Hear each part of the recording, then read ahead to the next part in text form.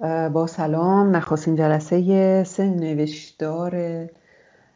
نوشتار درباره نگره جنسی از فروید رو با ارائه آقای بهنام نظری آغاز میکنیم. خواهش میکنم. اولا که موهاتون مبارک باشه، خیلی بهتون میاد. متشکرم.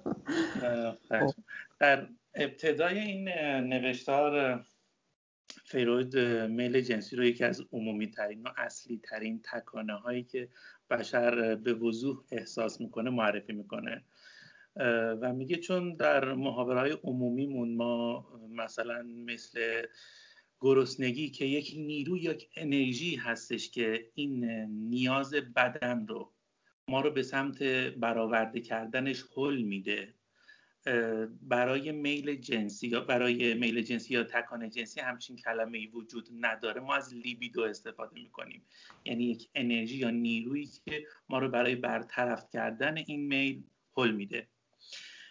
خود فروید ابتدا فکر میکرد که لیبیدو فقط به عنوان یک انرژی روانی فیزیولوژیکی همپیوند فقط با تکانه های جنسی است و تا آخر هم تقریبا این ایده رو حفظ کرد، در صورتی که لکان معتقد بود که لیبیدو تنها محصول تکانه جنسی نیست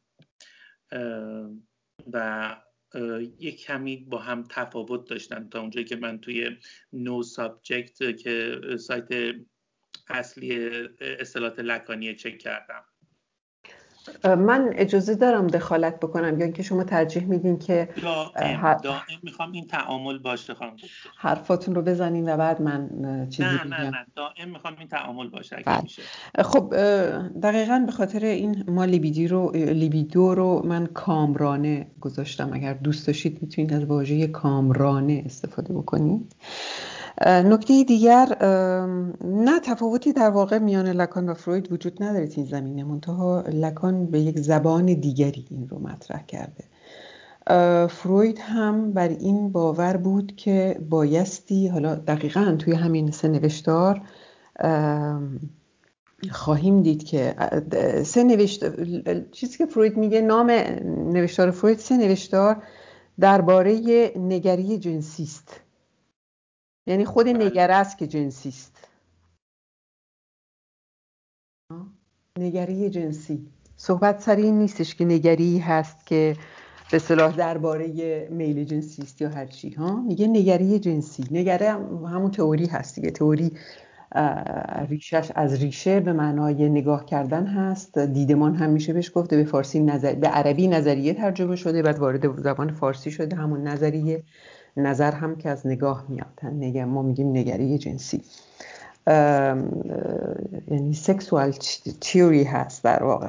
خود نگره است که جنسی است. و دقیقاً خود نام این نوشتار نشون دهنده این هستش که نشون دهنده نگرش فروید هست به این قضیه میل جنسی.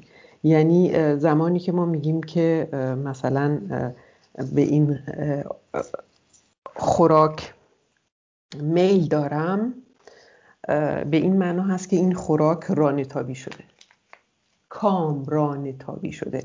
اگر خوراک کامران تابی نشه، اساساً چیزی به نام میل شکل نمیگیره و برای فروید هم همینطور هست. حالا لکان این رو خیلی به زبانی ساده تر و در این حال ساختاری تر مطرح کرده، ولی نزد فروید هم همینه. دقیقاً تو همین سه نوشتار میخواد به همین مسائل بپردازه که اگر کار کردی در انسان رانتابی نشه، اساساً به وجود نمیاد. یعنی ما در انسان اساساً از پایه چیزی به نام غریزه نداریم.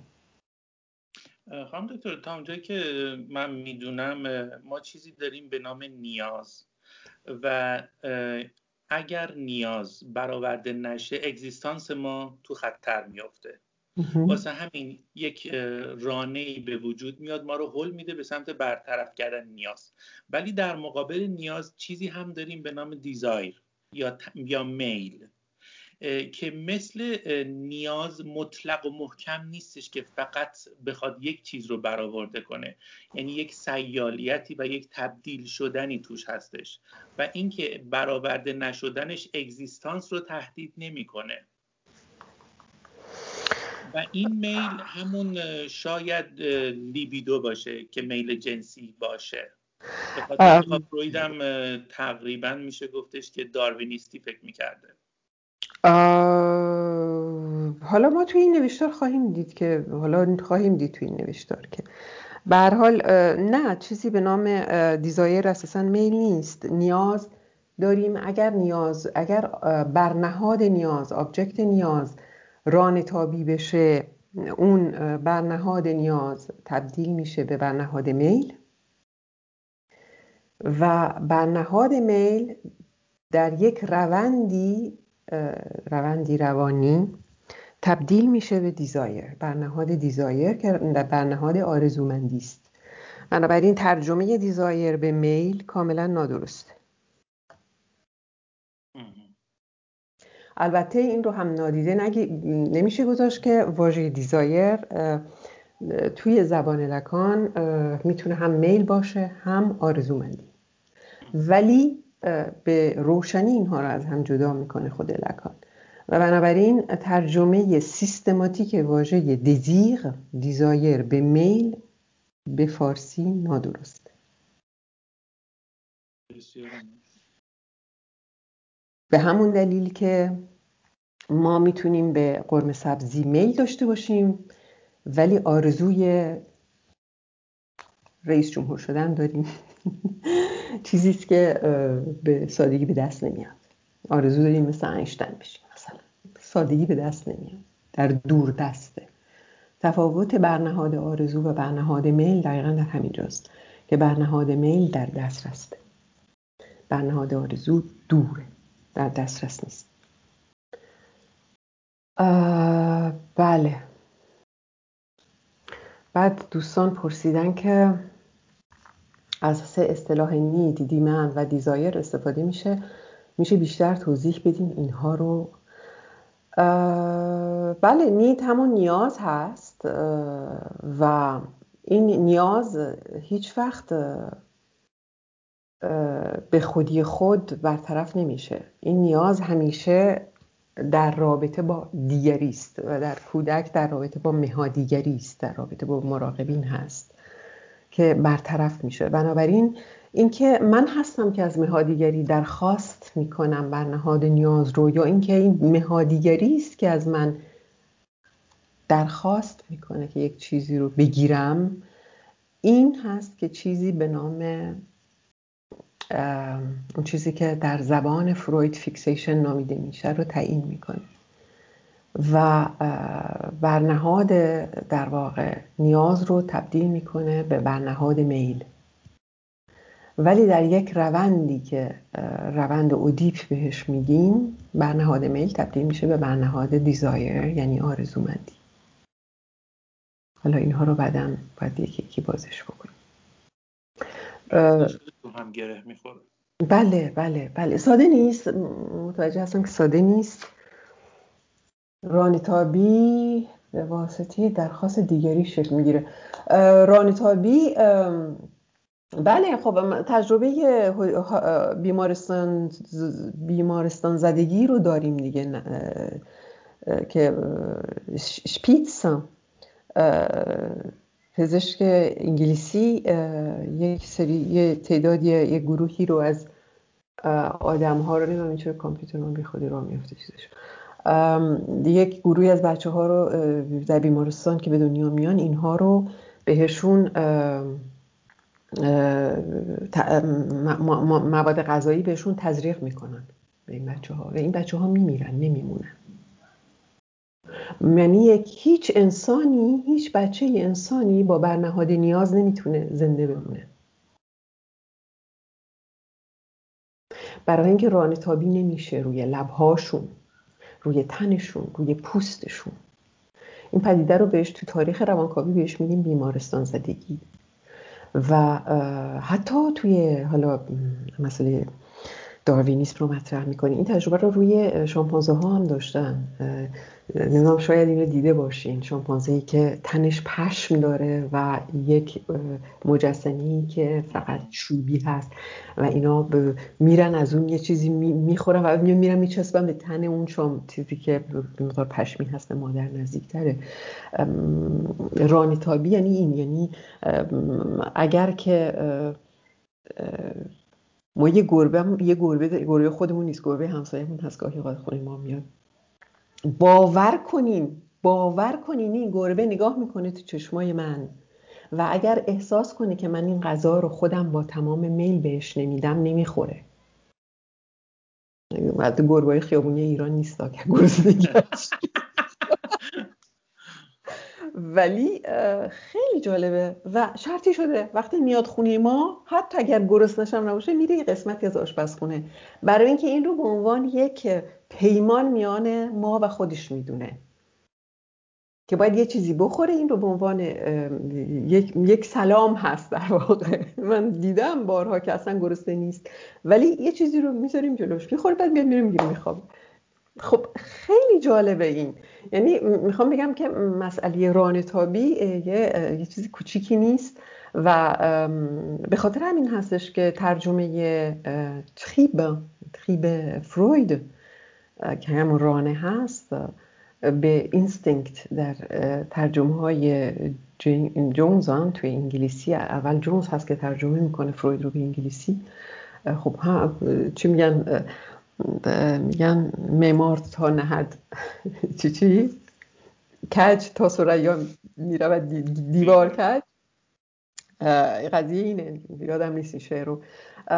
قضیه این هستش که ترجمهش به اینستینکت کاملا نادرسته و اما با اینستینکت ویژگی‌های خودشو داره، زمانمنده، یه چیزای خاص خودشو داره، یعنی یه دوره خاصی به وجود میاد که اصلا ربطی به انسان نداره. تقریبا میشه گفتش زمانی شاید بوده ولی دیگه پس از اینکه نمیدونم دچار چه انقلابی شده دیگه ما اینستینکت نداشتیم، دیگه بیشتر شده رانه. اینستینکت داریم ولی اینستینکت ما مشروط به رانه است. یعنی گفتنی که اینستینکت نداریم درست نیست، ولی اینستینکت ما رانتابی میشه و بر اساس این رانتابی یا میتونه بسیار اهمیت پیدا کنه، زیادی اهمیت پیدا کنه، یا کم اهمیت پیدا بکنه. یعنی یا کم رانتابی بشه یا زیادی رانتابی بشه. اینها هستش که ناهنجاری های روانی رو، سایکوسوماتیک رو و روانی رو به وجود میاره. یعنی این همون چیزی هستش که تو زبان فروید بهش میگن تثبیت. زیادی رانتابی بشه یا اصلا رانتابی نشه. مامانه وایسه دم توالت بگی یالا بده بیاد آفرین بچه‌م مثلا، این داره زیادی رانتابی میکنه. این درخواست دیمند مادر داره زیادی رانتابی میکنه رو اون آبجکتی که قراره که این بچه بده و این تعیین کننده هست روی ساختار روانی بچه. یا اینکه نه اصلا رانتابی نشه. خب اینا چیز دیگه، اینا معنادار هست. رانه همیشه از جانب دیگری است خانم دکتر، یعنی مثلا یک کسی که غذا، مثلا یک کودکی که غذا احتیاج داره با جیغ و گریه اون نیاز رو اعلام میکنه، یعنی اون خودش این گریه در حقیقت رانه‌ای نبوده که اون نیاز بدن، یعنی نمیشه گفتش که رانه اتصالی است بین نیاز جسم با محیط بیرون. ببینین بچه گرسنه میشه، به خاطر میگم اینستینکت نمیتونیم بگیم تو آدم نداریم، داریم، از پایه داریم. بچه گرسنه است گریه میکنه، مادر گریه بچه رو میشنوه و این گریه رو تفسیر میکنه. این مادره که تفسیر میکنه و به بچه غذا میده. بچه میفهمه که اگر گریه کنه غذا میگیره. گریه بچه تبدیل میشه به نماد. بچه وارد زبان شد. درسته. این مادره که بچه رو وارد زبان میکنه به خاطر اینکه تفسیر میکنه گریه بچه رو. و بعد وقتی که به بچه غذا میده خیلی مهمه که اینجوری میچپونه تو دهنش یا وای میسه نازش میکنه و بهش میده این غذا رو. رانتابی اینجاست. گرفتمش. مرسی. خواهش میکنم. این دیزایر با اشتیاقی که گفته میشه در نظریه لکان پس تفاوت داره. نه، اشتیاق رو تا اونجا که من میدونم خانم کدیور برای دیزایر به کار میبرن. من واقعیتش آقای مولیلی رو بیشتر میپذیرم، معادلش رو که همون آرزومندی گفتند. خانم دکتر بله. در همین رابطه میخواستم سوال مطرح کنم. از نظر واژه شناسی لکان چجوری برای اینکه این ابژه برنهاد میل و برنهاد آرزومندی با هم خلط نشه چجوری اینا رو اصلا تفکیک میکنه؟ ببینیم بدبختی همینجاست، برای اینکه لکان این دو تا رو اصلا تفکیک نکرده. اگر بخوایم خیلی دقیق بگیم از اونجایی که شما زبان فرانسه بلد هستین، در واقع آرزومندی رو باید بگیم دزیرانس. آها دقیقاً ها. ولی در واقع اینطور نیست. یعنی لکان واژه دیزایر رو هم برای میل به کار میبره و هم برای آرزو و هم برای آرزومندی. ولی وقتی که شما میخونید و لکان رو خوب که بشناسید متوجه میشید که قاعدتاً اونجایی که داره در مورد روانکاوی صحبت میکنه دیزایر همون دیزایری نیست، هیستریک نیست. یعنی تفسیر این موضوع با خواننده یا با روانکاوه؟ دقیقاً با کسی که لکان رو میخونه، متن رو میخونه. و اگه قرار باشه که کسی ترجمه کنه باید یه مقدار شناخت داشته باشه دیگه. نمیشه همینجوری هر جا دیزایر دیدیم برداریم ترجمهش کنید. دقیقاً مثل قضیه سینیفیان میمونه. مشکلی که ما با واژه سینیفیان داریم که آقای موللی دال گذاشتن و دیگه همون قضیه معمار تا ثریا میره و دیوار کجه، ایشون گذاشتن دال، دیگه همه میگن دال. نه، سینیفیان لکان اصلا سینیفیان زبانشناسی نیست. یعنی زبانشناسی دال سینیفیان زبانشناسی سیگنیفایر به انگلیسی با آمدن لکان و روانکاوی لکان میمیره، دیگه وجود نداره. درسته. دیگه از بین میره، برای اینکه اساسا دال یعنی دلالت کننده.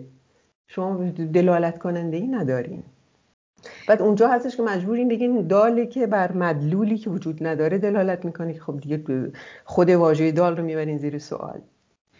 ولی در مورد واژه دزیر هم دیزایر خیلی کار سخت میشه. یعنی به نظرم اینجا لکان خیلی بد کاری کرده، اینا رو تفکیک نکرده. ببینین خود فروید هم هست. شما وقتی فروید رو میخونین مثلا برای نیگیشن فروید کسایی که کار کردن، شما دارین همینجوری اینایی که کار شده و چند نسل کار شده.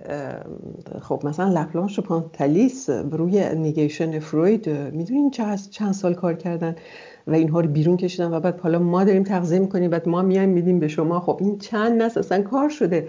نزد فروید برای نیگیشن ما 5 تا واژه داریم و اینها رو همینطور جابجا جاهای مختلف شکل‌های مختلف به کار میره و بعد اینها اومدن مثلا لپلانش و پانتالیس واقعا خیلی خوب کار کردن روی متن فروید، روی کل کار فروید و بعد اینها رو کشیدن بیرون که مثلا نیگیشن در مثلا 3 تا داریم. مثلا خود لکان خیلی به این مسئله کمک کرده. لپلانش و پانتالیس به هر حال شاگردهای لکان بودن و توی سمینارها درس‌گفتارهای لکان این مسائل بررسی شده و بعد اومدن گفتن که خب حالا ما مثلا این واژه ها رو برای اینا میگیریم. خب یعنی به هر حال وقتی که کسی که شروع میکنه به نظریه پردازی و نخستین کسی هست که رهگشا هست، پیشروست، قاعدتاً تو فرانسوی میگیم تتونه، تو سیاهی تو تاریکی میره جلو و قاعدتاً نمیتونه همه چیز رو از اون اول اندیشیده باشه و بیاره یک دفعه جلو. چیزی که حتی در مورد لکان میبینیم، ببخشید آقای نظری ما جلسه شما رو نه اختیار داریم، من خودم اینجوری بیشتر دوست دارم. چیزی که در مورد لکان میبینیم این هستش که تزش رو تا 1936 میده و بعد خاموشه تا سال 1950. یعنی خاموشه. چرا؟ چیکار داره میکنه تو تمام این مدت؟ و بعد یک دفعه میبینیم تو دهه 50 شروع میکنه یک دفعه یک عالم چیز با خودش میاره. یعنی کاملا مشخصه که این آدم یه 15 سالی حداقل داشته خیلی انتامس، خیلی خیلی فشرده داشته کار میکرده و بعد تازه وقتی میاره و باز ما دوره‌های مختلف داریم. مثلا سیگنیفایری که اول به کار میبره. حالا بعضی خیلی جالبه، مثلا کسایی هستن که میلر هم توی زمینه خیلی یه جاهایی به نظر من کارش ایراد داره، برای اینکه وقتی که شما تفاوت سیگنیفایر روانکاوی رو با سیگنیفایر زبانشناسی بخونین و شروع کنین دوباره، مثلا من خودم تمام سمینارها رو خوندم و بعد که برگشتم دوباره سمینارهایی که داشتم میخوندم، اول فکر می‌کردم که لکان مثلا این تغییر بر اساس حرف میلر مثلا توی سمینار 7 به بعد اتفاق میفته، ولی وقتی که شروع کردم بخوندم نه همون سمینار اولش هم هست. از همون سمینار اولش هم توی ذهنش این تفاوت وجود داشته و اگه ما با دقت به این مسئله نگاه بکنیم میبینیم. دیگه به هر حال بگذاریم. خب ببخشید، سلام، صدام رو دارید؟ سلام، اسمتون رو هم لطف کنید معرفی. ریحانی. بله. ببخشید خانم دکتر، من یه سوالی چند وقتی همین تو ذهنم هست واسه همین واژه پرانمایی. درسته؟ دال رو پرانمایی شما میگید که باید استفاده بکنید. پیشنهاد من، حالا هر کسی هر پیشنهادی داره. خب بله درست. این سوال من دقیقاً اینه که حالا طبق اون چیزی که شما میگید توی زبانشناسی و توی ساحت لاکان و نظریه لاکان متفاوت این دوتا اصلا، ولی خب خود لاکان که واژه متفاوتی به کار نبرده. خب همین رو دارم میگم. بله واژه میدونین چرا واژه متفاوتی به کار نبرده؟ برای اینکه داره طعنه میزنه. میگه نگاه کنین سیگنیفایری که شما دارین ازش حرف میزنین اینه، اون نیست. خب حالا انتخابه، من حق میدم که یه کسی بیاد بگه که خب لکان همون سیگنیفایر به کار برده، ما هم همون سیگنیفایر به کار ببریم. من ترجیح میدم نکنم این کار. من ترجیح میدم به عنوان کسی که از دور به قضیه نگاه میکنه برای خواننده ایرانی از همون اول اینها رو جدا بکنم که قاطی نشه، چون به اندازه کافی خواندن لکان دشوار هست. درست. که نیاییم قاطی پاتی همه چیز رو میدونین. بله متوجه. بعد دیگه خب حالا بعضیا هر کسی یک انتخابی داره. بله ممنون. خواهش میکنم. خیلی خوب.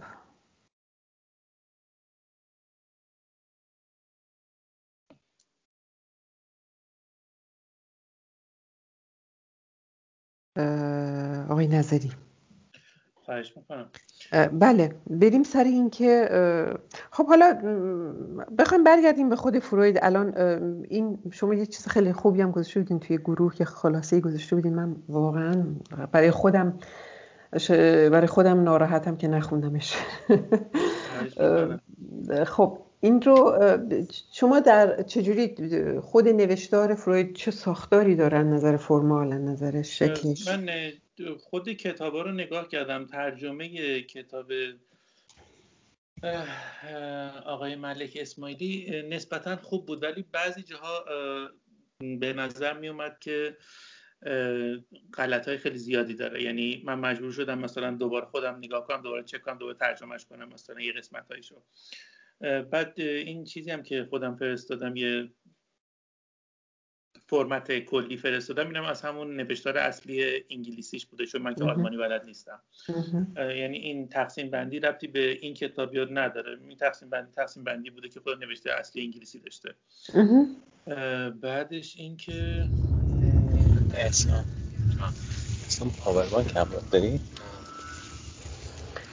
دوستان ببندین لطفاً چیزو. بله خب شما چجوری الان دارین چند بخش هست و بخش چندم؟ بخش اول چند بخش هست؟ مثلا نوشتار اول شامل مثلا 4 قسمت اصلی هستش و 3 قسمت متمم توی اون نوشته. که قسمت بخوام نام ببرم، اون 4 قسمت اصلی: انحراف نسبت به ابژه جنسی است، انحراف نسبت به هدف جنسی، تثبیت در اهداف جنسی مقدماتی و جنبه‌های عمومی همه انحراف‌های جنسی. این سومیشه. و تکانه جنسی در نوروتیک، این قسمت 4میشه. یه 3 قسمت متمم هم داره که تکانه‌های ناقص و نواحی شهوت‌زاست، توضیح غلبه آشکار انحراف‌های جنسی در نوروزها و اشاره به کودک ماندگی جنسیتی. این تقسیم بندی بوده که اونجا وجود داشته. خیلی خوب. اما چیزی که داریم شروع می‌کنیم، ما می‌خوایم کجروی‌های جنسی رو شروع کنیم. بله. که ابتدای به امر، قبل از اینکه وارد این بشه، راجع به همین لیبیدو یه صحبتی کرده فروید که ما رفتیم تو بحث لیبیدو و همین چند تا از ویژگی‌هاشو گفته که مثلا مفهومی اقتصادی، قابل اندازه‌گیری، منعطف، چسبنده است، چیزی که قابل اتصال یا به چیزی یا کنده شدن از ابژه خاصیه. بعد میتونه کم و زیاد بشه، جابجا بشه، دیسکشوالایز میتونه بشه یا سابلیمیت میتونه باشه. طبیعت این انرژی رو سکشوال میدونه. یه نکته جالب که میگه اینه که این انرژی رو اکتیو و مسکیولین میدونه. براو. بله. و یه نکته هستش که من خودم بازم نمیفهمم، میخواستم ازتون سوال کنم، اینه که این انرژی رو در نظر میگیره در مقابل نان سکشوال انرژی، یعنی تمایزی بین رانه های جنسی و لیبیدینال و رانه هایی که مربوط به ایگو و حفظ بقای ایگویی میشن در نظر گرفته. بله. یعنی انرژی رو دو تیکه کرده. بله. یه انرژی رو کرده لیبیدو، یکی رو کرده نان لیبیدال. این می‌خواستم من سوال کنم، مگر ما کل انرژی روانی رو لیبیدال قرار نمیدیم؟ خب نه دیگه، اینجا فروید این کارو نمیکنه. حالا فروید این کارو نمیکنه. حالا خواهیم دید که از یک سو میکنه، از یک سو نمیکنه. از یک سو داره میکنه برای اینکه داره میگه که میتونه یک چیز دی سکسوالایز بشه یا هایپر سکسوالایز بشه، زیادی سکسوالایز بشه یا اصلا سکسوالایز نشه، رانتابی بشه یا اصلا نشه. ولی در عین حال یک جایی برمیگرده میگه که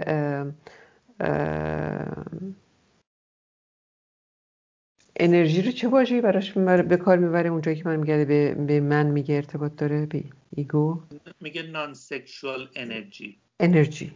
آره. انرژی. تو متن انگلیسی. حالا من بله. که بلد. بله. بله. خب این منظورش از اینها میگه وقتی جنسی هست، خب کلا ایگو در مقابل لیبیدوه. شما گفتین اینو 1905 نوشته دیگه، حواستون باشه دیگه 1905 نوشته شده. این خیلی خیلی اوایل کار فروید هست. یعنی بعدها خب خواهیم دید که انقدر اینها رو دوباره بازخوانی میکنه. توی نوشتار من، آن یا نهاد و فرامن این رو دوباره بازخوانی میکنه، به ویژه این نگاهش رو، این تقسیم مندی رو. یعنی باید آماده تغییرات زیاد باشیم. بله دقیقاً. بله اینها رو خواهیم دید که اینها رو جدا میکنه از هم. تو این مرحله، تو اینجا 1905 فروید اینها رو از هم جدا میکنه. یعنی اون چیزی که مربوط میشه به من و بقا رو از جنسیت، از میل جنسی جدا، نیاز جنسی، میل جنسی، رانی جنسی جدا میکنه. ولی بعدها این رو تغییر خواهد داد. بعدها تغییرش خواهد داد. تو این مرحله فعلا این کاره. رانه زندگی، رانه مرگ و مطرح میکنه، اینا رو تغییر میده، درسته؟ خواهیم دید. بله بله، خیلی سر اینها کار خواهد کرد. بارها و بارها بارها اینها رو برمیگرده و باز دوباره بررسی میکنه و تغییرش میده. و بله فعلا اینجا، حالا ما فعلا توی این نوشتار میمونیم. توی این نوشتار این هست.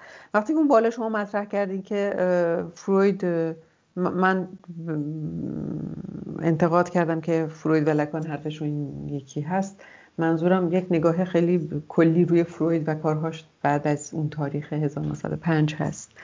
ولی توی این مقاله خب این دوتا رو فعلا اصلا جدا میکنه. بله. بسیار عالیه. بعدش قبل از اینکه وارد انحراف توضیح بده انحراف نسبت به ابژه جنسی، میگه دو تا مفهوم رو باید قبلش ما کار کنیم. بیسکسوالایز رو شما توضیح میدین؟ اینا میخواید بعدا برمیگردین سر اینا یا نه؟ نه دیگه اینا رو میخوایم که صحبتشو خب بیسکسوالایز رو بعدش دیگه وارد چیز میشه، از قسمت مقدمه میگذره میره دیگه، شروع میکنه انحرافا رو توضیح دادن و اینها. یعنی دیگه به اینا بر نمیگرده. جنسی زدایی یعنی چی؟ دیسکسوالایز کردن یعنی احتمالاً لیبیدو رو که فقط انرژی جنسی میدونست، فکر میکنه که میتونه از اون حالت بیاد بیرون. احتمالاً منظورش حالت فرهنگ سازی است، یعنی بتونه از اون کار بکشه بیرون، مثل حالت لکان نمادین در کارهای نمادین مصرف بشه. این سابلیمیشنه. خب این چیزی که داریم میگین سابلیمیشنه. خب پس من نمیدونم دیسکسوالایز. خب دیسکسوالایز شدن دقیقاً همینه که شما مثلا میبینین بچه‌تون گرسنه نشه، یه تیکه نون میچپونین تو دهنش. خب یعنی چی؟ یعنی دیسکسوالایز میکنین اون تیکه نونی رو که دارین میچپونین تو دهن بچه. و شاید چیزی که مثلا یک انورکسیک میخواد از مادر، یک لقمه نان سکسوالایز شده است، برای اینکه اونجا وقتی که یک مادر نون رو میده به دهن بچه، داره باهاش محبت و مهر خودش رو هم میده.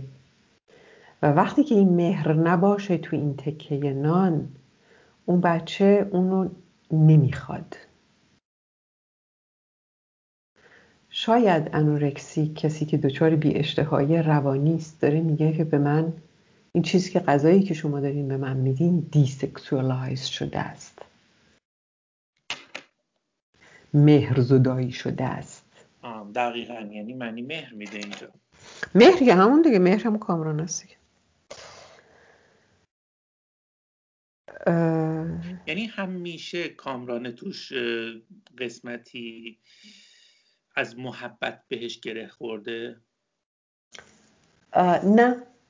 نه کامرانی میتونه توی تکه تکه کردن بچه ی آدمم خودشو نشون بده.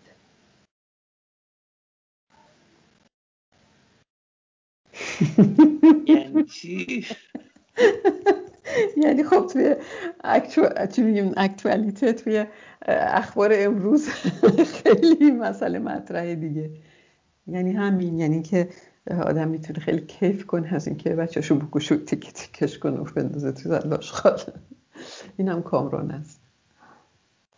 این بدن چجوری قابل توضیحه همچین کامرانه؟ در حقیقت داره لذت میده، چون ما هر فعلی که هر سلولی انجام میده، یا برای بقای ذهنی یا برای بقای جسمانی، یعنی در نهایت داره لذت میبره از اون کار. همیشه با مهر و محبت نیست. حالا در این زمینه کمی متفاوته. من اینو الان گفتم توی ذهنم حاضر بود، ولی نه واقعا این واقعا اوج این نوع رفتار اوج دیسکسوالایز شدن هست. ولی مواردی که مسئله کرایم جنسی مطرح هست و کامرانی کاملا آشکار هست، موارد تجاوز و قتل همراه با کشش جنسی و اوجگامی جنسی، یعنی ارگاسم جنسی، خب اینجا کاملا مشخصه که کامرانی وجود داره دیگه. هایپرسکشواله. نه انحراف برنهاد هست. این همون چیزیست که حالا بعد میپردازه دیگه تو همینجا تو هم خیلی پیچیده است، آدم نمیفهمه بعضی چیزا. خب قضیه مسکولین بودنش و اکتیو بودنش خیلی جالب، یعنی اصلا شاهکاره. فروید اینجا شاهکاره. این رو به یاد داشته باشید که مثلا توی کتاب ترجمه شده نبود این قسمتش. بله. خب یعنی سرمون رو بذاریم ببینیم با این ترجمه. یعنی سرمون رو باید بذاریم ببینیم با این ترجمه. بچه‌ها کتاب داشتن میبینن که همچین چیزی توش وجود نداره. خب این بسیار مهم هست، برای اینکه یعنی چی؟ این یعنی اینکه برنهاد جنسی اساساً یک برنهاد زنانه است.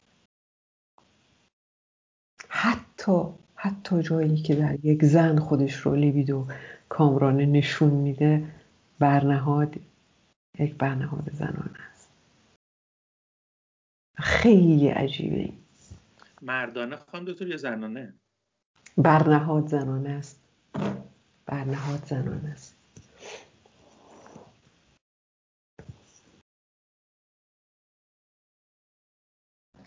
کلا خانم دکتر امروز گیج شدیم.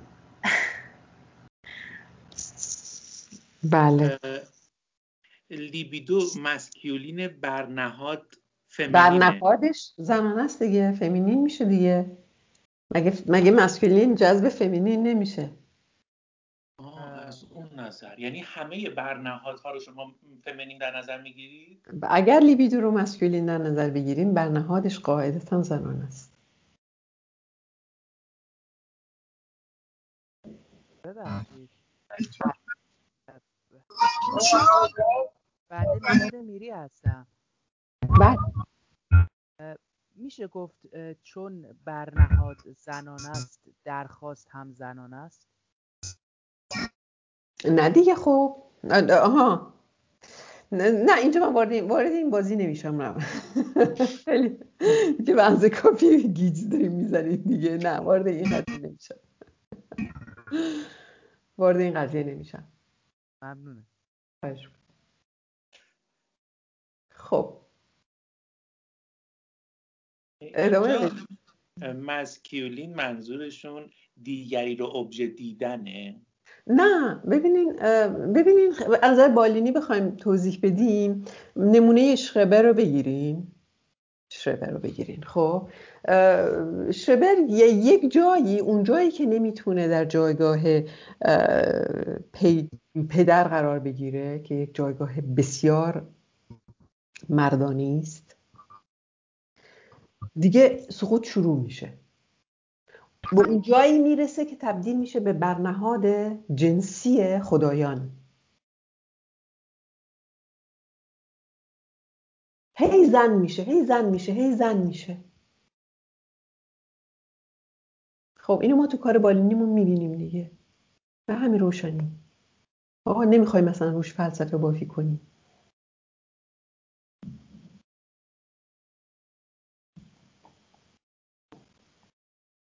خب جالب بود.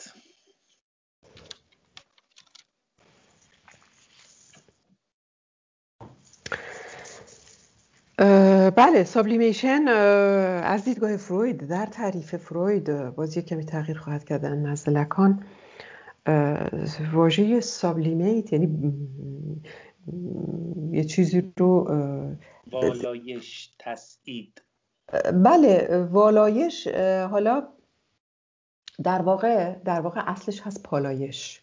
حالا سابلیمیشن رو اگر بخوایم درست به فارسی ترجمه کنیم باید بگیم پالایش. پس کاتارسیس چی میشه خانم دکتر؟ کاتارسیس میشه اون بیرون ریزیست، اونم یک جور پالایشه، حالا یک زبان دیگه، تو یک زبان دیگه، یک ریشه دیگه. سابلیمیشن این هستش که شما توی نفت وقتی میخوان تولید بکنن، خب نفت خام رو اینجوری هی چیزش میکنن، حرارتش میدن، هی تیکه تیکه تیکه تیکه یه چیزایی رو داشت میگیرن. خب یه چیزی من البته شیمی نخوندم ولی واژه سابلیمیشن از شیمی میاد، توی شیمی هست که به کار میره، اساسا ریشش از شیمی هست. و تسعید داریم توی شیمی و فیزیک، تسعید داریم، دقیقاً همون تسعیده. این تحت تریتمنت های خاصی یه چیزی رو از یه چیزی میکنن بیرون، یا جدا میکنن یا بیبرنش افزایشش میدن یا یه کارش دیگهش میکنن. دقیقاً، یعنی پالایش یعنی پاک کردن، یعنی یه تیکایش رو میگیری، هی این شکلش تغییر میکنه، یه تیکایی رو ازش میگیری. مثلا به خاطر همین میگیم پالایشگاه نفت ها. بعد والایش، والا از واژه‌اش از عربی میاد، یعنی میکشی بالا. خب حالا دیگه به کار میره، ما هم به کار میبریم، مشکلی نیست. ولی بدونیم که منظور از سابلیمیشن این هستش که نیچر، اون سرشت اون چیز تغییر میکنه، دیگه اون قبلیه نیست. برنهاد میل تبدیل میشه به برنهاد آرزو مثلا. میشه بگیم که ایگوایزد شده به عبارتی؟ نه ربطی به ایگو نداره. چرا دیگه؟ چون در نهایت از ساخت برساخت ازش گرفته شده دیگه. خب یعنی که از نیچرش ما استفاده کردیم به وسیله چیزهایی که برای انسان، فرهنگ یا حالا هر چی که در هر صورت ایگو به وجودش آورده اون رو تغییر داده.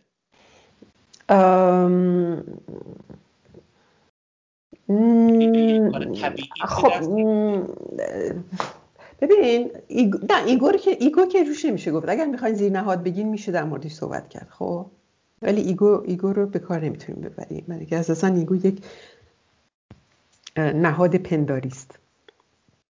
اون چیزی که شما میخوام بگین یه چیز دیگه است. نمادین ساختنش رو چجوری بتونم بگم مثلا؟ چی؟ وقتی میخواد مثلا میگم ما انسان ها نماد سازیم دیگه. ما نیستیم نماد سازیم، این خود سخن هست که نماد میسازه. به خاطر همین هستش که اینجا زیرنهاد هست که سابلیمیت میکنه، نه ایگو. ایگو تصویری است که ما از خودمون داریم. اگر منظورتون ایش فرویدی هست، خب همین مشکل با ایش و فرویدی داریم. خب ایش فرویدی رو باید ببینیم که منظور فروید از این ایش چیه. یا منظورش ایگوست یا چیز دیگری است. برای اینکه فروید واژه ایش رو در معناهای مختلفی به کار میبره و این لکان هست که اینها رو میاد جدا میکنه از هم دیگه. اون جایی که داره از ایش به عنوان زنجیره پرانمایی ها سخن میگه، آره حق با شماست. من دقیقا همون معنی. برای خب چی باید گفت اونو؟ اونو لکان بهش میگه سوژه، زیرنهاد. خب داشتیم در مورد چی صحبت می‌کردیم؟ تو سابلیمیت گفتیم نیچر برنهاد تغییر میکنه. نیچر خود اون آماج رانه هم تغییر میکنه. یعنی نوع ساتیسفکشنی که بهتون میده جنسش تغییر میکنه. خیلی خوب، شروع کنیم؟ بله. مقدمه طولانی بود. یادتونه بهتون گفتم مطلب خیلی زیاد داره، نمیشه خیلی زیاد داره. این سه نوشتار بسیار طولانی است و خیلی هم مهمه. بله. خب در هر صورت قبل از اینکه برسه به انحراف نسبت به ابژه جنسی، دو تا مفهوم رو میگه قبلش لازمه که بهش بپردازیم. یکی ابژه جنسی، یکی هدف جنسی. میگه کسی یا چیزی که استعداد بروز و پراکندن جاذبه و یا گیرندگی جنسی رو داره بهش میگیم ابژه جنسی. و هدف جنسی منظوری است که میل جنسی در صدد دستیابی به اون هستش. یعنی بله. یعنی این دوتا تعریف واسه اینکه زیاد از این به بعد باش کار داره، این دوتا رو اینجوری توضیح میده. و بعد دیگه وارد تیتر اول. خب چند تا واژه هست که مهمه که یکیش سورسه. شما این چند تا واژه رو نوشتین یا نه؟ سورس هست، این هست، آبجکت. بله. 4 تاست. سورس رو خانم دکتر نگفته بوده، فقط ایمه. بله. و آبجکت. سکشوال آبجکت هستش، سکشوال ایم هستش. بله. خب ایم رو من باید زمان میبره، اینجا باید حاضر میکردم برای شما این رو هست پیش. خب ببینم میتونم پیدا کنم این رو. ببینین سورس همون خواستگاه ران است، یعنی اون بخشی از اندام که خواستگاه ران است که خب حفره های تن هستن دیگه. نه الان نمیتونیم، شاید بعدا براتون تصویر و جلسه دیگه یا توی گروه بگذارم. راجع به اروجینس زونز صحبت میکنیم الان دیگه. بله. اینو جلوتر میگه ولی اینجا نگفته. خیلی خوب پس میریم جلوتر. بفرمایید. یعنی اینجا اصلا راجع به سورس صحبت نمیکنه، واسه همین گفتم اینجا نداده. اوکی. این هدف رانه چی هست؟ هدف جنسی. گفته منظوری که میل جنسی در صدد دستیابی به اون هستش. ساتیسفکشن دیگه. حالا دیگه نگفته، کلمه ساتیسفکشن نبود توش. بله خیلی خوب. اوکی. فقط گفته چیزی که دنبالشه. اوکی. باید توجه داشته باشیم که دو تا واژه داریم در فارسی که اینها رو بهتر از هم جدا بکنیم. یعنی یه پلژر داریم، یک ساتیسفکشن، که این دو تا رو مهم هست که از هم جدا بکنیم. اینجا یکی پلژر همون خوشنودی است و ساتیسفکشن خرسندی است. یعنی یه چیزی رو میخوری خرسند میشی. گرسنت غذاتو میخوری خرسند میشی، راضی میشی. ساتیسفکشنه. پلژر خوشنودی است. دیگه aim یعنی آماج یا هدف رانه satisfaction هست. خیلی خوب، ادامه بدیم. خب بعدش میاد قبل از این دوباره میگه که معمولا اینجور تصور، همون که انحراف نسبت به ابژه جنسی، حالا میخواد توضیح بده. میگه معمولا اینجور تصور میشه که مرد باید زن رو بخواد، زن باید مرد رو بخواد، یعنی این دوتا باید به هم گرایش داشته باشن. بعدش واسه همین میاد مطلبی رو مطرح میکنه به نام وارونگی. میگه مردانی هستن که نه به زن به خود مرد گرایش دارن و از اون طرف زنانی هستن که نه به مرد به زنان گرایش دارن. بله. یعنی ابژه جنسیشون وارون است. بله، میتونه وارونه بشه، میتونه. بله. خیلی جالبه این واژه وارونه شدن ها، یعنی اینکه یک پدیده اتفاق میفته در این وارونگی ها. یک سازوکار روانی هست که یک چیزی رو وارونش میکنه ها. از همون اول وارونه نیست. خب راجع به این خیلی توضیح میده جلوتر. بله. بعدش میگه که رفتار وارونه جنسیت ها رو میاد تقسیم بندی میکنه به 3 قسمت. میگه یا کاملا وارونن، یعنی اینکه فقط میتونن با جنس موافق ارتباط داشته باشن و اصلا متنفرن از جنس مخالف. یا میتونن دو سویه باشه، هرمافرودیت باشه، با جفتش اوکی باشن. یا میتونه حالت موقعیت گرا باشه، یعنی اینکه تا زمانی که اون نرماله هست که هست، اگر نبود با اون یکی هم مشکل خاصی ندارن. بله. اینجا دیگه کمبود اون برنهاد تعیین کننده است ها. یعنی شما وقتی که دسترسی نداشته باشین به دختر، مجبور باشین که حتما کلی تا سن 35 سالگی صبر کنین تا پول به دست بیارین برین زن بگیرین. اونجا ممکنه که الان که غیر ممکن شده دیگه، اونم آبجکتتون ممکنه وارونه بشه. خب بریم. بعد جلوتر میاد از نظر باوری که خود وارونه جنسیت ها دارن یه صحبتی میکنه. میگه بعضیاشون این قضیه رو امری به هنجار میدونن و این موضوع خیلی واسهشون طبیعیه.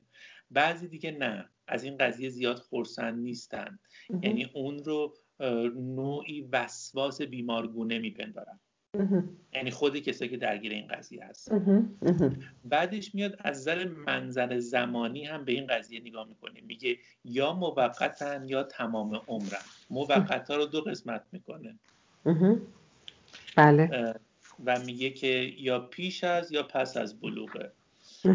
و این یکیشه. و این که میگه یا پس از تجربه رنجاور یا تروماتیک با ابژه جنسی به هنجار میرن سراغ وارونگی.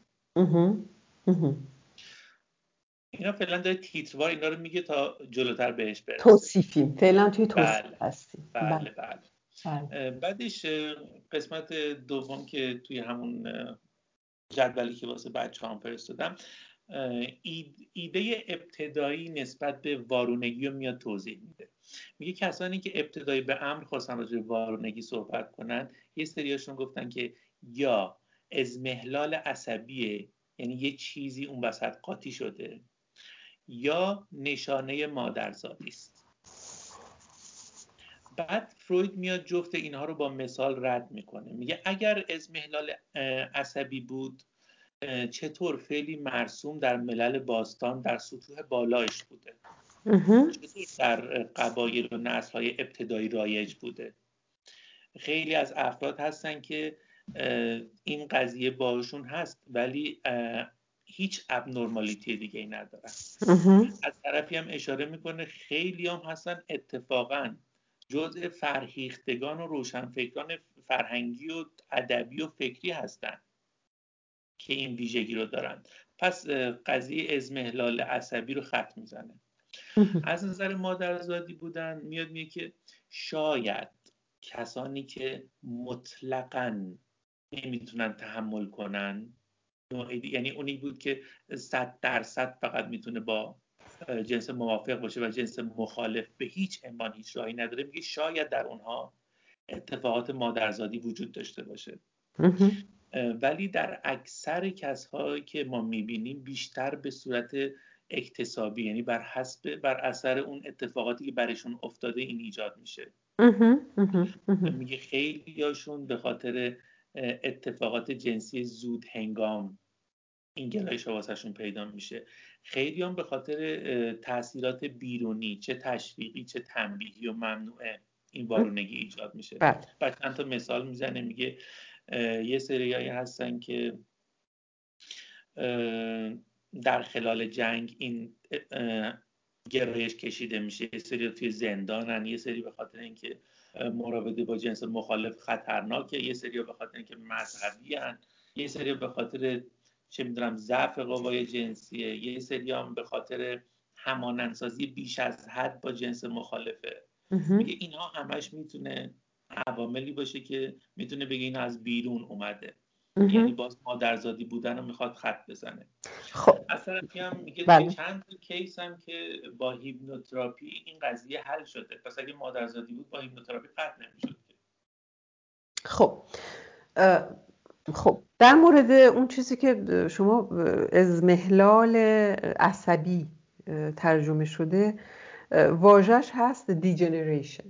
بله. خب این جنریشن رو اگر از همون زایش بدونیم و دی رو وا ترجمه میکنن، معمولا میشه وازایش. حالا یعنی چی؟ عصبی نیست قضیه اساساً قضیه ژنتیکه. خیلی باید توجه داشته باشیم به این که توی قرن 18 و 19 و اینا تئوری دیژنرسانس، دیجنریشن یا وازایش در سایکیاتری، در روانپزشکی و در ادبیات خیلی گسترده رواج داشت. در ادبیات زولا نمایندگیش میکرد این رو و در سایکیاتری کاملا جا افتاده بود. یعنی اینکه از نظر ژنتیک از یک نسل به یک نسل دیگه یک پسرفت ژنتیک ما داریم و زمانی که این پسرفت ژنتیک رو از نسل به نسل پی بگیریم میرسیم به هوموسکسوالیتی. یعنی واقعا اینو باور داشتن، یعنی بیچاره هوموسکسوال ها رو، کسایی که دچار روانکجی بودن رو، اینها میگفتن که اساسا دچار مشکل ژنتیک هستند، یعنی دچار وازایش ژنتیکی هستند. در مورد اون چیزی که نشانه مادرزادی میگید، فروید یک واژه‌ای داره، کانستیتوشن، سرشتار. فروید اینکه بچه‌ای که به دنیا میاد دارای یک سرشتار، یک خمیره خاصی هست رو رد نمیکنه و معتقد هستش که آره بعضیا توی یه دونه شلوول میان به دنیا اصلا. یعنی این رو نمیشه نادیده گرفت. بعد این میاد توی یک بافتار تربیتی در رابطه با دیگری، در رابطه با مهادیگری چیز میشه دیگه، کم و زیاد میشه و شکل میگیره. بیشترش رو همونطور که شما گفتید آقای ناظری، این مسئله رابطه با دیگری و تربیت هست فروید، ولی سرشتار رو هم نادیده نمیگیره. خب ادامه بدیم.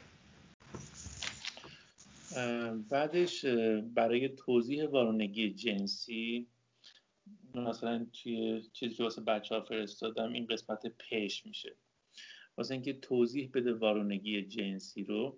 میگه پس با توضیحاتی که دادم نه با توارث میشه اینا رو دقیقاً اوکی کرد، نه با اکتسابی بودن محض، چون میگه که اکتسابی بودنم پس حتما یک چیزی توش بوده که این رو گرفته از محیط بیرون دیگه. اگر به صورت ذاتی درش وجود نمیداشت که خب اصلا نمیتونست همچین چیزی رو از بیرون دریافت کنه، پس میزد. و واسه همین برای توضیح کاملش میاد ارتباط وارونگی با دو جنسیتی بودگی خود انسان رو مطرح میکنه. میگه بر حسب باور عامیانه آدمی یا مرد یا زنه، اما بر اساس تحقیقاتی که مثلا انجام دادیم انسان مثلا موجودی هرمافرودیته. بعد میگه که در هیچ فرد به هنجار سازمان یافته زن یا مرد بقایای دستگاه تناسلی اون یکی جنس غیر ممکنه نباشه، همیشه هست به صورت اندامی زائد یا مثلا کارکردش عوض شده. و خیلی جالبه که زن هست که بعد مرد میشه. شما نمیدونم ژنتیک خونده باشین یا نه، زیست شناسی اگر خونده باشین، زیست شناسی سلول های زایشی، یعنی سلول های جنسی رو خونده باشین و رشد جنین رو دیده باشین، جنین نخواست دختره. بعد یک بخشایش رشد میکنه میشه مردانه. یعنی درست برخلاف اون داستان آفرینش که اول مرد هست بعد از یه تیکه ازش جدا میشه زن. توی اگر از نظر ژنتیک نگاه کنید به رشد نوزاد، به رشد در یعنی جنین، اول زنانه است و بعد یه تیکایی ازش رشد میکنه میشه مردانه. بله. حالا اینو فهمیدین چیز جالبم بگم، یکی اومده بود تمام همین عکس‌های مختلف از لحظات جنین گرفته بود، خود تکامل رو توش نشون داده، گفت اینجا نگاه کنید اینجا ماهیه، اینجا دم در میاره، اینجا این میشه. یعنی کل سلسله تکامل بشر رو تا اینکه انسان میشه از تمام تیکه تیکه عکس‌های جنینی توضیح داده بود. خیلی جالب بود. بله. حالا ما نمیدونیم اساسا شاید از اول همه چیزا زن بودن. نمیدونم. خب بعدا دست و پای زیادی در آوردن. بعدش اینکه اینو که توضیح میده میگه که یه نکته هستش، میگه این که انتقال این نگرش در حوزه روانی و درک وارونگی جنسیتی به صورت هرمافرودیت روانی هم باشه، اینجا باید مد نظر گرفت. خیلی قابل اثبات نیست ولی میگه که اینجا باید این رو در نظر گرفت. دلیل کافی واسه اثباتش نیست ولی همیشه باید این گوشه ذهن داشت. این یا شما یاد چی میندازه؟ دو جنسیتی زنان چیز روانی؟ یاد آنیموس. آفرین، یاد یون میندازه. بله دقیقاً. اوکی.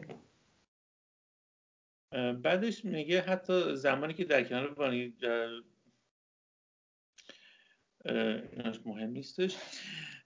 بعدش میاد سراغ ابژه جنسی وارونه جنسیت ها. میگه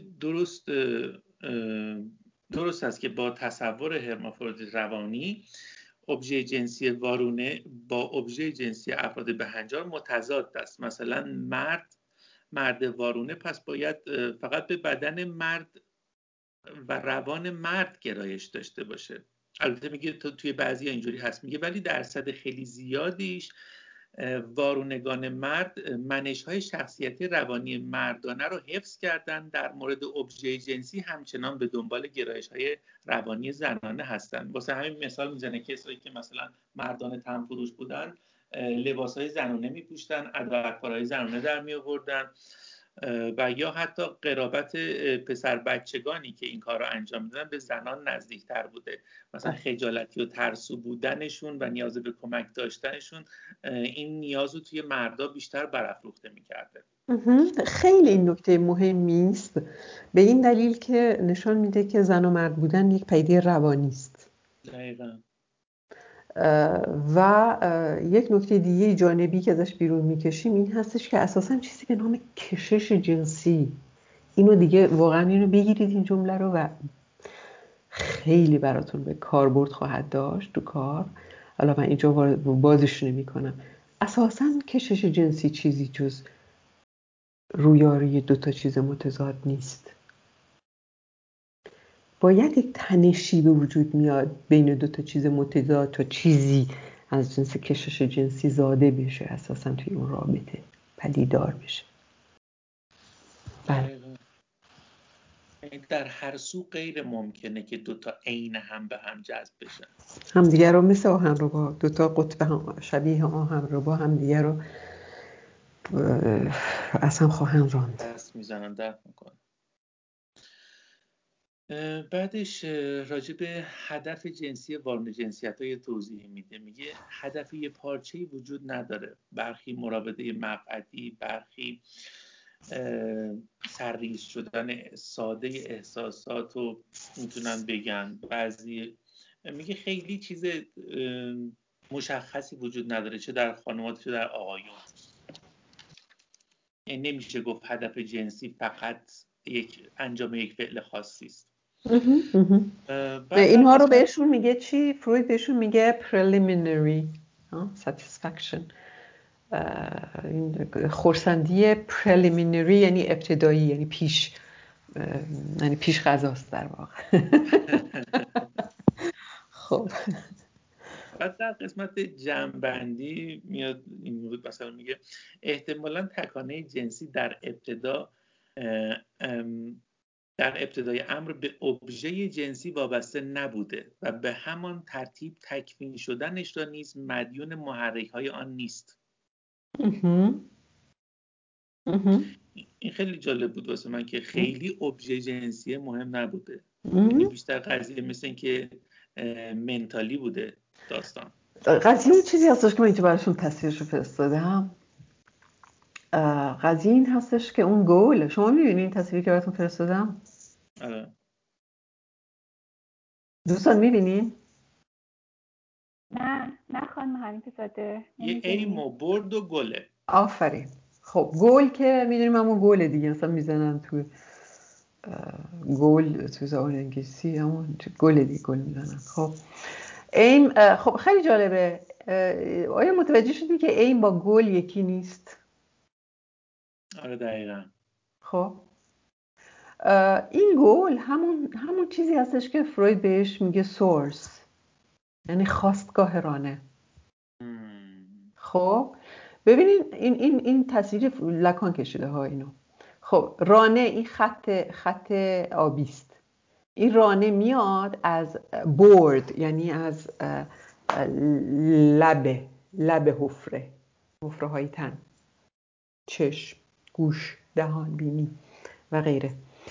میاد از بورد میره ای رو، آبجکت و برنهاد و دور میزنه، هیچ وقت به دستش نمیاره. اینو باید بدونیم که اون ای که اینجا هست، یعنی اون برنهاد رانه که شما دارید الان فروید داره ازش نام میبره، چیزی جز آپوتئای دیگه، چیزی جایگزین این ای اصلی است، خب که در دسترس نیست ها، در واقع در دسترس نیست. این ابژه پوتئاس اون آیی که کشیده؟ بله برنهاده.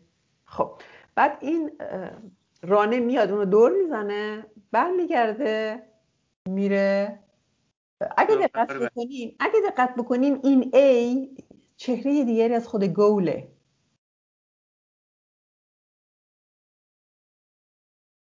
که چیزی جز خود حفره نیست. خب ها این خیلی جالبه دیگه. حرف فروید رو الان میفهمیم چی داره میگه. فروید چقدر جالب بود. یعنی چیزی که آدم دنبالشه، واقعا اولا ما که نیستیم دنبالش، خود حفره ها دنبالشن. دوما این که حفره به دنبال خودشه در واقع. چقدر جالبه. خب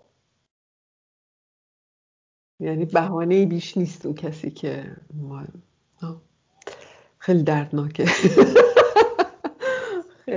خیلی تراژیک اگر بذاری با عمرش همینه کارش نمیشه که. خب ادامه بدیم. بعدش بعد از اینکه وارونگی و مطلوب تیتر این بود دیگه، انحراف نسبت به ابژه جنسی. الفش وارونگی بود که توضیحاتشو دادیم. بهش میگه یعنی این ابژه جنسی میره به سمت کی؟ افرادی که از نظر جنسی نابالغن، مثلا بچه‌ها و حیوانات. بعد توضیح میده انتخاب این ابژه ها اغلب به صورت پراکنده ولی نه به صورت منظم و دائم و توسط افراد ضعیف النفس و کم توان صورت میگیره، یا زمانی که باز هم دوباره برمیگرده به همون قضیه، تکانه بسیار شدیده و در آن زمان ابژه مناسبی وجود نداره. یعنی در این دو صورته که باز هم بچه‌ها و حیوانات باشون به بسط کشیده میشه. و در ادامه میگه این موارد نشانگر قدرت تکانه‌ای بسیار بالای این میل است که حتی در موارد رابطه جنسی با حیوانات که در میان مزرعه‌داران هم کم نیست، در از محدوده گونه انسانی خارج میشود. بعدش میاد میگه بد نیست بگوییم که این رفتار نسبت دادن این رفتار به مجانین درست نیست، چون آن را در میان مربیان، سرپرستان، قرآنخونا زیاد میبینیم. البته که شاید مجانین اون رو به صورت افراطی انجام بدن و مشکلی هم باش نداشته باشن. بعد میگه این نشون میده چیز خاصی در تکانه جنسی وجود داره که بنیادین و دائمی است و ابژه جنسی در پس زمینه قرار دارد. همین عکسی که کشیده بودیم. بله اینکه به هر حال هر کسی با هر برنهادی که سر کار داره هست که اون رو رانتابی میکنه ها. باید دقت داشته باشیم که بله. بعد میرسیم به قسمت دوم، انحراف نسبت به هدف جنسی. این خیلی جالب شد، یعنی خود ساتیسفکشن میتونه تغییر بکنه. میگه هدف جنسی نرمال در عمل آمیزش اتفاق میفته، یعنی متحد شدن دستگاه‌های تناسلی به منظور انحلال تهییج شدگی جنسی و خاموش شدن موقت تکانه جنسی. میگه حتی در بهنجارترین فرایند جنسی نیز قسمت‌هایی وجود داره که تکیه و گسترش آن کجروی یا انحراف جنسی خوانده میشه. بعد میاد لمس کردن ابژه جنسی و نگاه کردن به آن برای لذت بردن و افزایش تحریک شدگی تا حصول به هدف جنسی نهایی به رسمیت شناخته میشه. یعنی میخواد بگه که اینها با اون که اون هدف جنسی طبیعی اصلی نیست، ولی اینها اوکیه فعلا. میگه البته لمس دو جانبه مخاطی لب‌هام اوکیه در صورتی که هدفشون دستگاه تناسلی نباشه. یعنی خودش دوتا باشه برای مدت کوتاه. میگه اینها از مواردی هستن که انحراف جنسی را با زندگی جنسی بهنجار پیوند میدهن. دو تا مطلب رو توضیح میده. میگه یکیش، من اینو فراروی اندامی نمیدونم درست یا نیست، ندارم. یکیش فراروی اندامی است، یکی مکس کردن در مناسبت‌های بینابینی. و شروع میکنه حالا باز کردن این که فراروی اندامی شامل چیا میتونه بشه. 1 2 3 4 5 به 5 قسمت تقسیمش میکنه. اولیشو میگه فراروی اندامی یکیش و مهمترینش میتونه باشه بزرگ انگاری ابژه جنسی.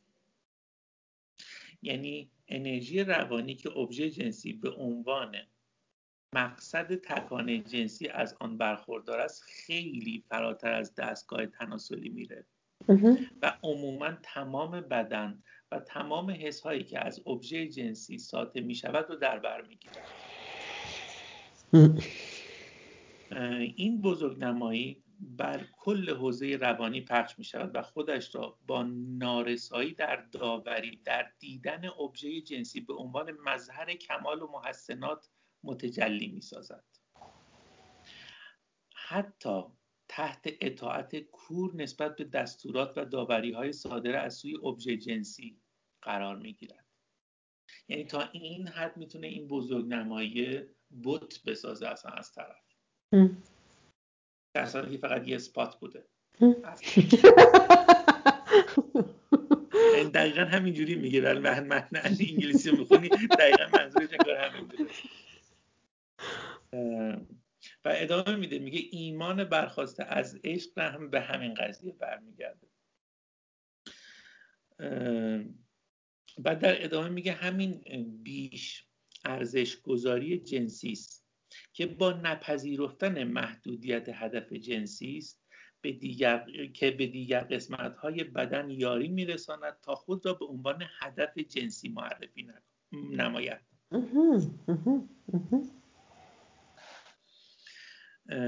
در امتداد این بزرگنمایی که مهم نیستش، قسمت بش، استفاده جنسی از غشای مخاطی لب‌ها و دهان.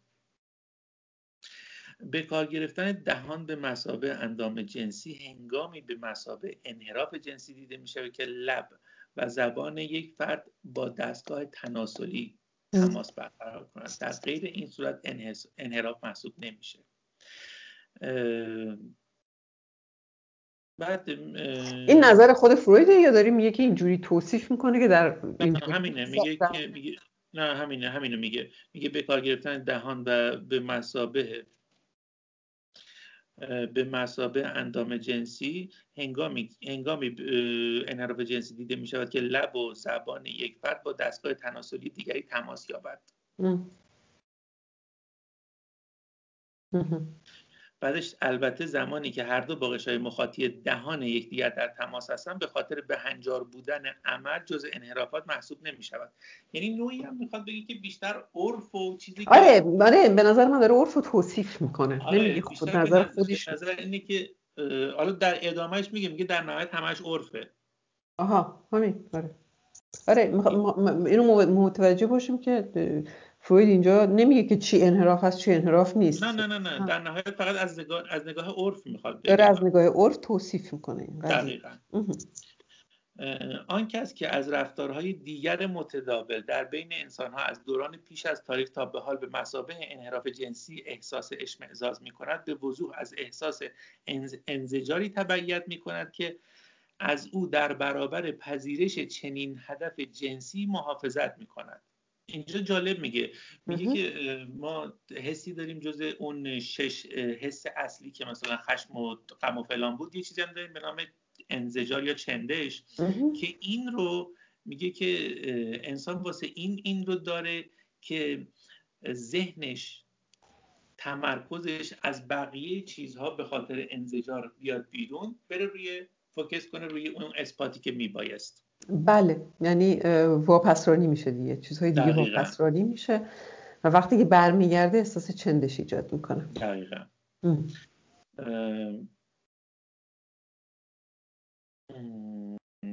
آدمی مایل است که در احساس تهوع یکی از نیروهایی را مشاهده کند که محدودیت هدف جنسی به منصه ظهور رسانیده است. این همون بود که توضیح داریم راجبش. بعدش میاد راجع به استفاده جنسی از دهانه مقعد صحبت میکنه. میگه این احساس تهوع است که مهر انحراف جنسی را بر این هدف میزند. تهوع به خاطر محل دخول مدفوع، شبیه به تهوع از آلت به خاطر محل خروج ادرار، مانند آن چیزی که در دختران هیستری دیده می شود. بعدش میگه که این دهانه مقعد محدود به مراوده مردان نیست. ترجیح دادن به آن هیچ ویژگی خصلت شناسانه‌ای برای احساس عاطفی وارون جنسیت ها ندارد.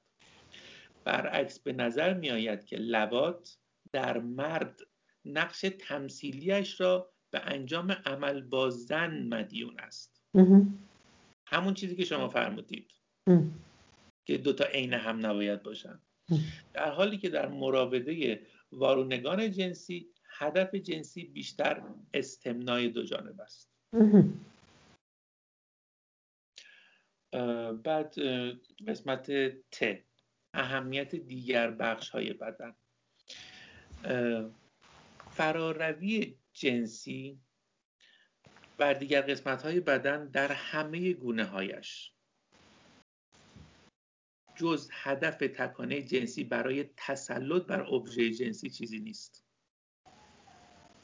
یعنی انگار میخواد صاحبش بشه، در بر بگیرتش.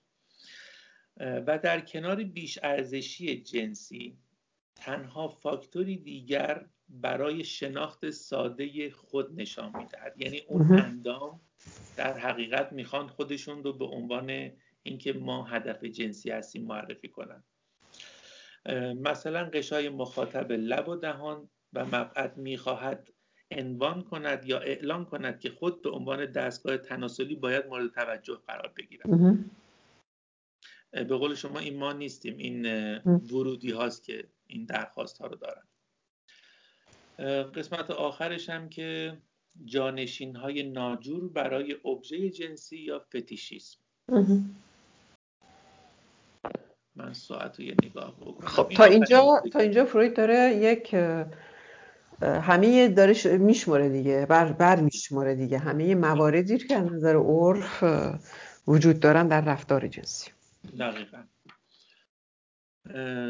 زمانی که به جای ابژه جنسی نرمال چیزی که مربوط به اوست و برای هدف جنسی نرمال کاملا ناجور است جایگزین می شود رو فتیشیسم میخونه. جایگزینی برای ابژه جنسی عموما بخشی از بدن مثل پا، مو یا شیئی بیجان نشانگر و واسطه شخص مذکوره که شاید جنسیت اون رو هم نشون بده، مثل لباس زیر. میگه این جانشینی به درستی با بت‌هایی مقایسه می‌گردد که قوم‌های وحشی اولیه خدای خود را در آن تجسم می‌کردند. بله، به خاطر همین به فتیش میتونیم بگیم پرسته و به فتیشیسم میتونیم بگیم پرسته گرایی. بت‌بارم من شنیدم بهش میگن. بله. و پرسته قشنگ‌تره.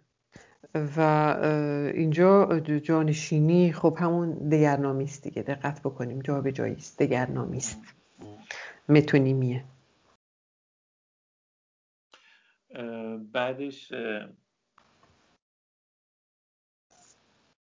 میگه فتیشیسم با کناره‌گیری از هدف جنسی نرمال یا منحرفانه زمانی شکل میگیره که هدف جنسی مثل رنگ موی خاصی، لباس یا حتی نقص فیزیکی از سمت ابژه جنسی برآورده بشه.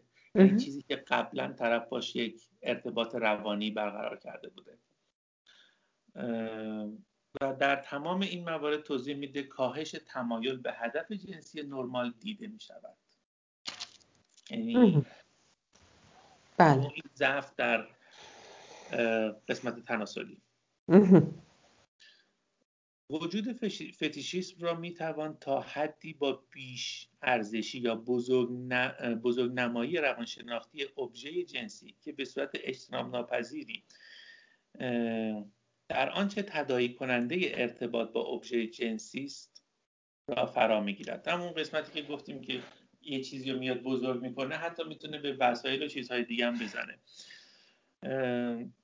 به هر چیزی که کنار باشه دیگه، کنار اون میچسبه دیگه، میچسبه احتمالاً افکتی توش ایجاد کرده باشه. بله. بنابراین تا حد مشخصی این گونه فتیشیسم ها به حالت نرمال تعلق دارند، مخصوصا در دوره ابراز عشق، زمانی که هدف جنسی نرمال خارج از دسترسه. یعنی اینو میخواد بگه که هممون اینو کمابیش داریم. دقیقاً. نکته بسیار مهمی است. این نکته بسیار مهمی است. اساساً از حالت عادی خارجه. دقیقاً چیزی که خیلی باید توجه بهش داشت این هستش که به خاطر این میگن که دیزایر رو حواستون باشه همه جا میل ترجمه نکنین. میل جنسی اساساً از پایه روانکژانه است و هنجاری. یعنی میل جنسی اساساً از نظر ساختاری روانکژانه است و هنجاری است.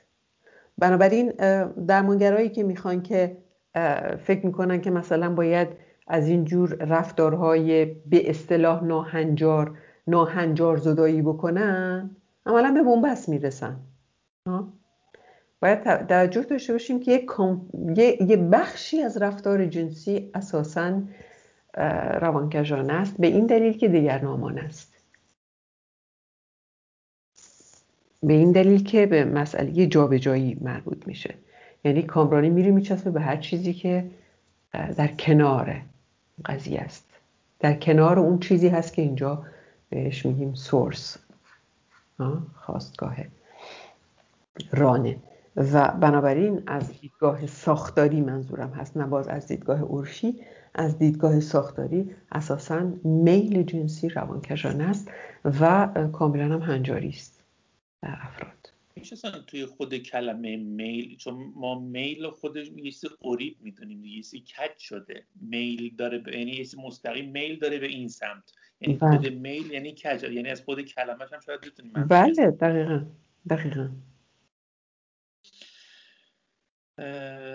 بعدش ادامه میده، میگه تنها زمانی مورد مرضی میشود که تقلب برای رسیدن به پرسته خودش را فرای قصد اولیه برده تثبیت می کند و جای هدف جنسی نرمال می نشاند. زمانی که پرسته خود را از شخص مورد نظر جدا کرده، خود مستقلاً تبدیل به ابژه جنسی می شود. یعنی که اصلا خود طرف دیگه نیستش، ولی اون قضیه میشه ابژه جنسی دیگه، اصلا کاری به اون شخص نداریم دیگه. اینها تعیین‌هایی است که تبدیل یک گونه از تکانه جنسی رو به انحرافات مرضی نشان میدهد. بعد میگه همانطور که بینت اظهار میکند، تأثیر مداوم یک حک شدگی جنسی دریافت شده در ابتدای کودکی است که خود را در انتخاب پرسته نشان میدهد. چیزی که شاید به جای اتصال یا دلبستگی معروف به عشق اولیه در حالت نرمال به صورت موازی ایجاد شده. چنین ارتباطی به ویژه در مواردی که تنها تعیین‌های فتیشیستی نسبت به ابژه جنسی دارند مشاهده می شود. بعد یه نکته خیلی جالب، یه نکته مهم اینجاست که تأثیرات جنسی اولیه بالاخره در یک جایی بروز خواهد کرد. بله. بعدش ادامه میده که در موارد دیگر تداعی تفکری سمبولیک به صورت ناخودآگاه در فرد درگیر شکل میگیرد که به جایگزینی بتواره به جای ابژه می انجامد. مسیرهایی که این ارتباطات را نمیتوان با اطمینان ثابت کرد، مثلا پا یک نماد بسیار کهن جنسی است. بسیار بسیار مهمه این واژه نماد، نمادین، نماد. میبینیم که یک با همون نمایه سر کار داریم ها. پرانمایه دقیقاً از نمایه و پرانمایه داریم. نماد یک نمایه است. چرا میگیم نمایه؟ این یعنی آنچه که نمایان میسازد، ابزاری است برای نمایاندن، مانند چه میدونم ماله. مثلا شما از ماله رو بگیرید، با من دست مثالش از مالیدن میاد و شما بن اکنونش رو میگیرید میشه مال، بعد بهش یه هی میچسبونید میشه ماله، ازش ابزار نام میسازید، نام ابزار ازش میسازید. نمایه نمایاندن هست، بن کنونش میشه نمای، بعد این ه رو ابزارساز رو بهش میچسبونید میشه نمایه. نمایه همون نماد هست. اینا رو دقت بکنیم برای که ما بعداً از اینها استفاده خواهیم کرد. پرسته داره فروید میگه پرسته یک نمایه است، یک نماده. خب اینجا من یاد لکان میفتم که میگفتش که کودک وقتی واسه اولین بار وقتی که مادر رو میبینه تصور نمیتونه بکنه اینقدر دردناکه براش که اون فالوس نداره، پس میزنه این قضیه رو و یک چیزی رو به عنوان فالوس میذاره جاش. یعنی این نماده دقیقاً آدمو یاد همون قضیه میندازه. دقیقاً میشینه جای هستا، یه چیزی که هست، یه چیزی که هست و من نمیدونم که چیه. پس نمایه میشینه جای هستا. خب و هستا یعنی اینجا میبینیم در این مثالی که شما زدین بسیار مهمه، دوستان دقت بکنید برای که ما اینا رو بعداً در لکان خوانی هامون استفاده خواهیم کرد. خب فروید داره میگه که پسر بچه مثلا مامانه لباس درست حسابی هم تنش نیست، یه کمی هم روانکجی مادر هست با پسرش، مثلا همسرش سر کار شبا پسرشون بره میخوابونه تو تخت خودش. پسر مثلا 10 سال است، مثلا 9 ساله، 10 سال، 11 ساله. مامانه مثلا این خیالش نیست، شروع میکنه مثلا به ناز کردن پسر، حواسش نیست. این پسر اینجا دچار دلهره میشه، یه چیزی میاد بالا، کشش جنسی، کامرانی میاد بالا. این تکه سینه مادر، لباس زیر مامان، جوراب مامان، ساق پا، اینا یک نمایه است. میشینه جای چی؟ میشینه جای چی آقای نظری؟ جای فالوس. جای دلهوره. مادر. میشینه جای دلهوره. جای هستا ها. میشینه جای دلهوره. ببین الان من مثالی که براتون زدم متوجه شدین؟ کامرانه میاد بالا. کامرانه میاد بالا. بچه تهییج میشه. برانگیخته میشه. دلهوره میگیره. دچار بیتابی میشه. یعنی اون آرومش میکنه؟ تو همون لحظه من نمیدونم، فروید داره اینو میگه. توی شما اگر نوشتار فتیشیسم فروید رو خوانده باشید تو اونجا این رو میگه. خب تو همونجا آره آرومش میکنه. برای اینکه اساساً روند سازوکار نمایاندن، نمایه سازی و اندیشیدن روی دلهوره بنا شده. شما تا بیتاب نباشید سخن نمیگید. شما تا بیتاب نباشید نماد و نمایه نمیسازید. بنابراین تو اون لحظه این نمایه میشینه جای آنگوس، جای دلهوره. و این واپسرانی، دقت بکنید، واپسرانی که فروید ازش حرف میزنه، سازوکار واپسرانی یعنی این، یعنی نمایه میشینه روی بیتابی یا دلهوره. این به این معنا هست که بیتابی و دلهوره تنها چیزی است که هستا رو میتونه به ما نشون بده از چه جنسیه. ما به هستا دسترسی نداریم.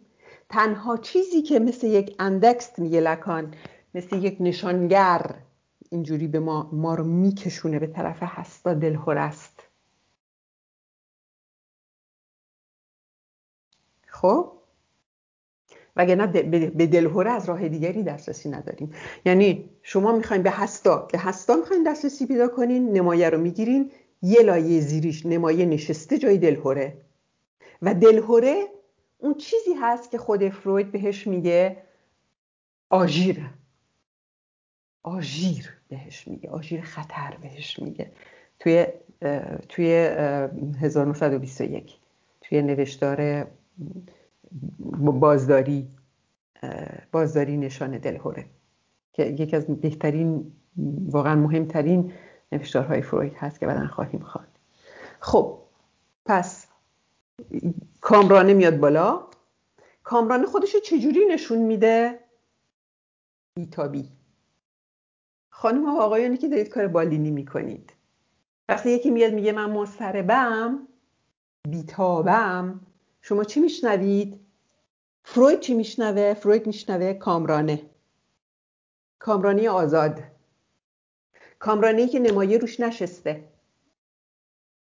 خب پس دقت بکنیم که ما هستا داریم که خودش رو به شکل بیتابی یا دلهوره نشون میده، پدیدار میکنه. نمایه میشینه جای اون و این نشستن نمایه همواره، تصویرتون رو داریم، خانم نمیدونم کی هستین، دوستمون، متشکرم. این نمایه